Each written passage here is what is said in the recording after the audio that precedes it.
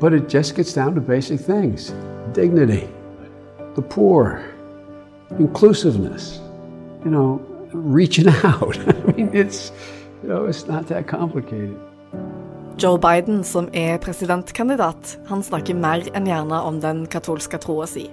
I taler, og i intervjuer, og i politikken. Men allikevel så ser det ikke ut til at han har et flertall av amerikanske katolikker bak seg. I hvert fall ikke et stort ett. He's against God, he's against guns, he's against energy, our kind of energy. For mange katolikker kan begge partiene virke ufullkomne. På den ene siden får de gehør for et konservativt syn på abort og likkjønnet ekteskap, som viktig for mange. Og på den andre får de verdier som fellesskap og nestekjærlighet. Most Catholics today, if they're serious about their faith, find themselves politically homeless. Så hvordan velger en katolikk det rette partiet med den katolske læra i god behold?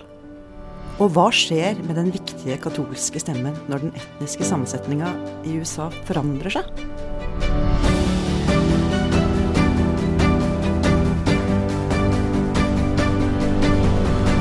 Du hører på God Bless America, det amerikanske valget sett fra vårt land.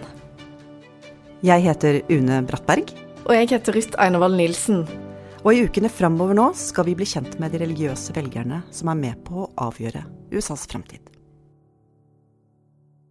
Neither candidate, neither political party, Democrat or Republican, truly reflects the teachings of the Catholic Church on social and moral issues.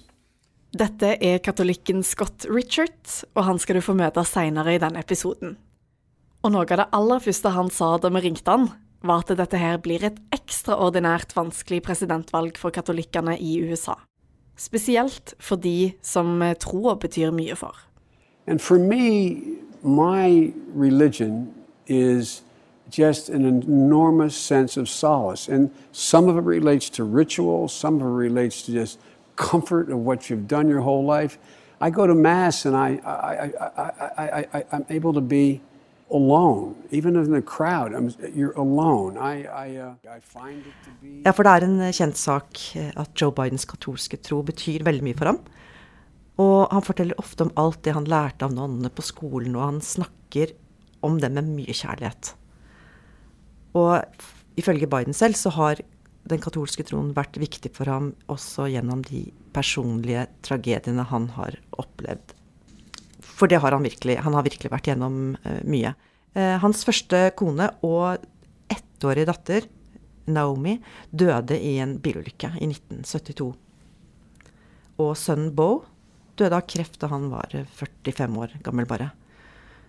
Og den rosenkransen som Biden alltid bærer med seg, det sønnen Bo sin. I'm a practicing Catholic. Bo was a devout Catholic as well, and both of us found solace in the elements of the church. It's almost like meditation for us. And so I have not taken off the rosary Bo was wearing when he passed since then, but it's my connection with him, and I'm not trying to... Som katolikk så hører Joe Biden til den aller største religiøse velgergruppa i USA. Den katolske kirka har 51 millioner medlemmer. Og da snakker vi om et land hvor det bor godt over 300 millioner folk, sant? Ja, så de utgjør sånn litt over 20%. Demokratene og republikanerne har kunnet dele katolikkenes stemmer mellom seg omtrent likt de siste valgene. Så at de en samlet velgergruppe, det kan vi ikke si. I motsetning til for eksempel de evangelikale konservative kristne som vi snakket om i forrige episode. Ja, vi har jo snakket mye om hvor viktig akkurat den gruppa var for at Trump ble valgt. Men Trump, han har jo heller ikke råd til å miste nesten en eneste av de hvite katolske konservative stemmene heller. Og derfor frir både Trump og Biden veldig til de katolske stemmene, særlig i VIP-statene. Og dette her du sier hvite katolikker, det kommer vi straks tilbake til, altså. Men det at Joe Biden selv katolikk, har det noe å si? Ja, det kommer vi også tilbake til litt senere i episoden. Men allerede nå så kan vi si at dersom Biden vinner, så er han den andre katolske presidenten i historien. Og sist gang så var det John F. Kennedy, og da var det litt andre tider. Ja, det var litt kontroversielt egentlig at han var katolikk. Ja, det var faktisk det. Og under valgkampen i 1960 så var det en hel del protestantiske ledere som mente og trodde og fryktet ikke minst da at en katolsk president ville være mye mer lojal overfor paven i Roma enn mot den amerikanske grunnloven. Og det førte faktisk til at Kennedy måtte i en nå berømt tale til kristenledere i USA si at han ikke var en katolsk presidentkandidat, men en demokratisk presidentkandidat som tilfeldigvis var katolikk. Altså først og fremst amerikaner, dernest katolikk på en måte. Ja. Og Billy Graham var jo faktisk en av de kristenlederne som ville hindre Kennedy, nettopp fordi at han var katolikk. Jeg tror det var hemmelige møter og greier. Ok, men litt mindre kontroversielt at Joe Biden er katolikk nå, eller? Ja, det er det. Ok, men hvis vi oppsummerer nå da, så finnes det ikke en tydelig katolsk stemme. Og så er det spesielt en faktor som deler katolikkene. Altså hvis vi bruker begrepet rase da, som gir mening i en amerikansk kontekst, hvor det snakker om historiske og juridiske termer, så spiller rase en veldig stor rolle. Dette er Hilde Løvdahl Stevens, og hun er ekspert på amerikansk politikk og har forsket mye på religiøse velgere. Du ser ganske stor splittelse mellom hvite og det som av og til omtales som hispanics eller latinos, eller de som har liksom bakgrunn fra Mellom- og Sør-Amerika, hvor det er en tydelig splittelse hvor hvite, som har bakgrunn som Irland, Italia, Polen, sånne land, stemmer i mye større grad republikansk, mens de som er da hispanisk eller latino stemmer i mye større grad demokratisk. Men selv om det er en tydelig skillelinje her, så er katolikker vanskelig å definere når de skal stemme. Man snakker ofte om de hvite evangelikale som en velgergruppe, men katolikker finnes ikke som en velgergruppe. Blant annet fordi altså, katolske kirken har en sånn veldig annen funksjon enn protestantisme, for eksempel. I protestantismen så er da lekfolket har mye mer makt, og hvis du det er snakket om at enhver kan lese Bibelen, og hvis man er misfornøyd, så bare starter man en ny kirke, og så er man sin egen pave, liksom. Mens i den katolske tradisjonen så er det viktigheten av å være en del av kirken, sakramentene er mye mer viktig, og at du har dette fellesskapet, tolker Bibelen sammen. Så du har, altså, som har mye mer har beholdt forskjellige typer politiske og teologiske grupperinger inne, bare sånn, på grunn av at altså, fellesskapet i sakramentene er mye mer sentralt enn i protestantismen, hvor da liksom enhver kan lese Bibelen og starte sin egen kirke. Men hva er det da som ligger bak at de katolikkene vi definerer som hispanics stemmer demokratisk, og de hvite i større grad stemmer republikansk? Det er mange grunner til det, men en viktig sak er, hvis du ser på sånn da sørveststatene i Arizona, Texas og sånne ting, så er republikanere kjører en mye mer sånn restriktiv politikk når det gjelder innvandring, for eksempel. Hvor du har støttet opp mot en del lover som er regelrett rasistiske. For eksempel i Arizona, hvor det var for noen år siden en lov hvor hvis du så ut som du kanskje kan være en ulovlig innvandrer, så kunne du bli stoppet og bli bedt om å vise papirene dine, som gjorde da at store deler av befolkningen måtte gå konstant rundt med legitimasjonspapirer, som gir veldig dårlige vibber når man tenker historisk på regimer som har hatt sånne retningslinjer. Men akkurat nå, for tida, så skjer det ganske store ting som endrer sammensetningen i befolkningen i USA, og ikke minst da sammensetningen av katolikkene, hvem de er. Det blir stadig flere hispanics og stadig færre hvite. Og faktisk er forandringene såpass store at de kan komme til å påvirke valget. Det kan prege en sånn delstat som Texas, New Mexico, Arizona, hvor det er kanskje flere meksikanske amerikanere som kan stemme, som I større grad stemmer demokratisk. Så hvis disse Texas, som sånn kjempestor stat med mange valgmenn, så kan jo det være en viktig velgergruppe som kan flytte på politiske landskapet. Men delingen av katolikkerne, den handler ikke bare om etnisitet. For I historien deres I USA, så det tradisjoner både hos det demokratiske og det republikanske partiet. Katolske velgere har du en ganske sterk tradisjon for tilknytning til fagforeningene, så har du en sterk tilknytning mot de liksom antikommunistiske, altså mot fagforeningen. Så du har en ganske stor splittelse der. Ellers så koker det ned til mye på konservativ side, altså anti-abort, og anti alt som de frykter skal undergrave USA innenfra, liksom. Så der står altså katolikkerne foran valget 3. november. Alternativene de har at de enten kan stemme på en president som hører til et parti som for selvbestemt abort, og som mange mener at undergraver trosfriheten deres. Eller så kan de støtte en president som vil ha minst mulig innvandring, og selv har levd et liv ganske så langt fra den katolske læra. Og for noen så blir dette valget helt umulig. Okay. My name is Scott Richard.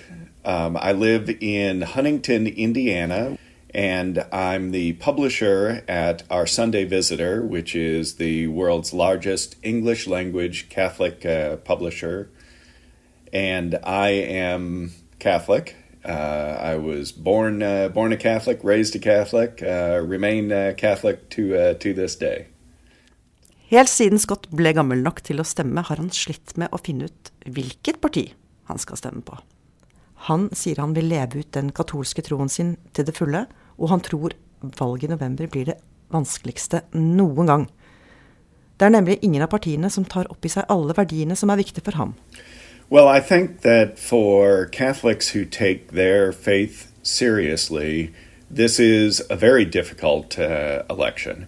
The choices that we are presented with the two major candidates are frankly very tough, because neither candidate, neither political party, Democrat or Republican, truly reflects the teachings of the Catholic Church on social and moral issues. Each party, each candidate reflects a portion of what the Church teaches. Each party, each candidate also very strongly contradicts some of that social and moral teaching. Da han hørte biskopen sin snakke om de to partiene som finnes I USA, så synes han at han oppsummerte det ganske fint. Amerikanske katolikker politisk hjemløse.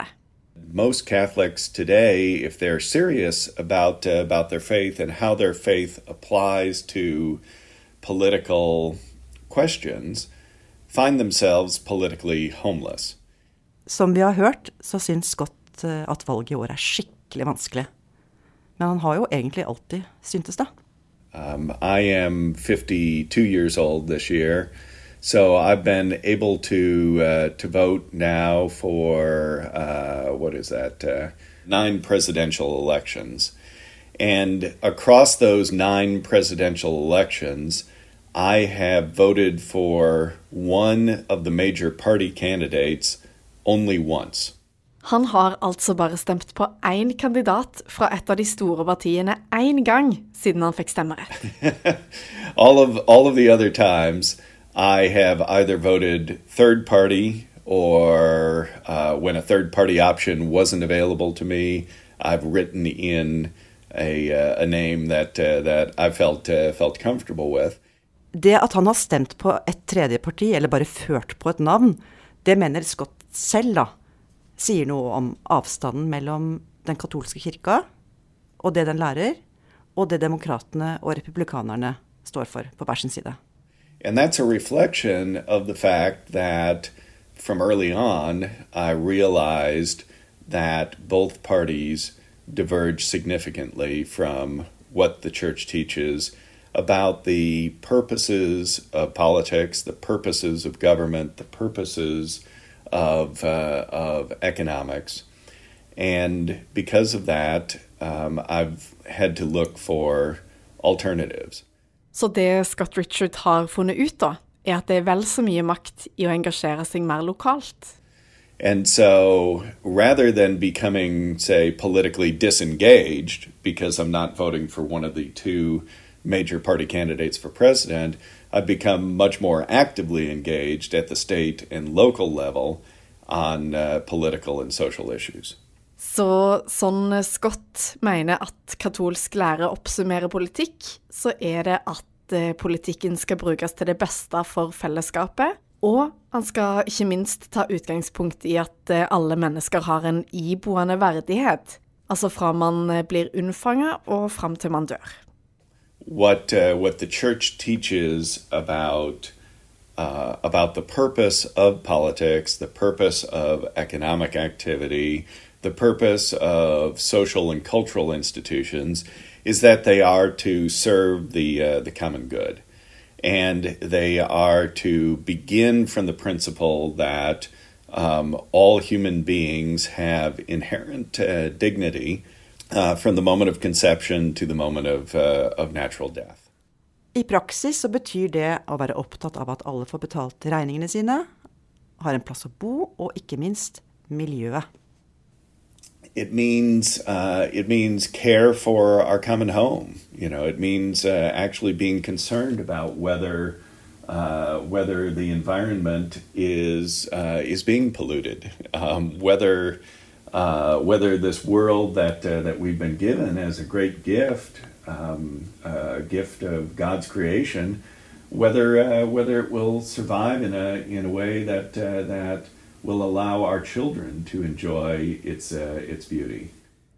Og hør på dette her som Joe Biden sier nå, for det rimer jo ganske bra med det Scott Richard nettopp har sagt. Everyone's entitled to dignity, that the poor should be given special preference, that you have an obligation to reach out and be inclusive. That, I mean, look at the encyclical on climate change. We have responsibilities. We have to husband this planet. I mean, and I'm excited, quite frankly, as a practicing Catholic. I am really excited by... Men dette her tydeligvis ikke nok, hverken for Scott Richard eller for andre konservative katolikker som han. Og hvis vi skal tro på eksperterne, så har det nok lite å si fordi at Joe Biden selv det han kaller for en praktiserende katolikk. There are many Catholics who are uneasy with Donald Trump, who are unhappy with the Republican Party generally, and they will look to Joe Biden's status as a Catholic as a way to address that uneasiness. Let's put it that way. Men så det de som mener at Joe Biden sin tro hyklersk, rett og slett, fordi at den rimer ikke med den politikken det demokratiske partiet fører. And they will see it as hypocrisy because of his fundamental disagreement with the church on the question of abortion. I accept my church's position on abortion as what we call de fide doctrine. Life begins at conception. That's the church's judgment. I accept it in my personal life. But I refuse to impose it on equally devout Christians and Muslims and Jews. And I just refuse to impose that on others. Slik snakker altså Joe Biden om abortsaken. Han kaller det altså et nederlag på vegne av troa si, men mener likevel, som ganske mange andre katolikker, at det mange andre måter å jobbe for at færre kvinner tar abort. Og faktisk så viser også meningsmålinger at et knapt flertall av alle katolikker tilhengere av kvinners mulighet til abort i USA. Så egentlig for å oppsummere dilemmaet katolikkene står i, de har en presidentkandidat, Joe Biden, som vil jobbe for det Jesus kalte de minste blant oss, og en som kjemper for livet til det ufødte barn, Donald Trump. De to har altså hver sin katolske fanesak. Men for noen konservative katolikker så den ene av de fanesakene viktigere enn den andre. I september så var det en katolske gruppe som samlet inn nesten $10 millioner til en kampanje faktisk mot katolikken Joe Biden. Og den reklamen til Catholic Vote som gruppa heter, den høres sånn her ut. Catholics everywhere know all life is sacred. We must fight against a legislative agenda that supports and even celebrates destroying life in the womb. Joe Biden would force American Catholics to pay for abortions, sacrificing his Catholic values to kneel before the leftist mob. Biden-Harris, the most anti-life presidential ticket ever. Learn the truth about Joe Biden's radical stance on abortion at catholicvote.org. Ja, her hører vi jo at Joe Biden vil tvinge amerikanere til å betale for abort, og at han offrer sine katolske verdier for å knele foran mobben på venstresida. Dette ganske kraftig kost. Ja, saken om selvbestemt abort, den så symbolsk og så betent at den må vi rett og slett ha en egen episode til som kommer neste uke. Men det har uansett vært uttalt at selvbestemt abort bryter med den katolske lære, og denne saken, den får katolikkene støtte for hos republikanerne. Samtidig så vil andre katolikker hevde at måten høyresiden for eksempel forholder seg til innvandring på, også noe som bryter med katolske verdier. Ja, og det dette dilemmaet vi stadig leter etter svar på. Og jeg tror USA-kjenner Hilde Løvdahl Stevens har en plausibel teori. Altså hvis du konservativ katolikk, så tenker du at å bevare kjernefamilien og jobbe mot abort den beste måten å fremme nestekjærlighet på. Konservative familieverdier, og det nestekjærligheten. Men på den andre siden så det dette katolske demokrater bruker som argument. Bedre tilgjengeligere helsevesen for folk flest, at det en måte å fremme menneskeverdet på. At det med å fremme en annen type for justispolitikk for eksempel, kan være en måte å fremme menneskeverdet på. Så du har en helt annen innfallsvinkel til hva som verdt å verne, hvem som det mest sårbare. Og så kan man jo si at hvis man som katolikk motstander av abort, men fremdeles stemmer demokratisk, så kan man tenke at hvilken type politikk det som gjør at det mindre sjanse for at folk ender opp i den stasjonen, at de føler de må ta abort. At hvis du har et sosialt nettverk, eller en velferdsstat, du har sånne mekanismer som på plass, bedre rettigheter som arbeidstaker, at ikke du får sparken hvis du blir gravid og sånne ting, at det en litt annen innfallsvinkel til å kjempe for lavere aborttall. Sånn at det en mer pragmatikk kanskje, at de må, hvis man veldig mot Trump, så må man bare stemme demokratisk. Det ikke noe valg hvis du skal prøve å få noe annet inn.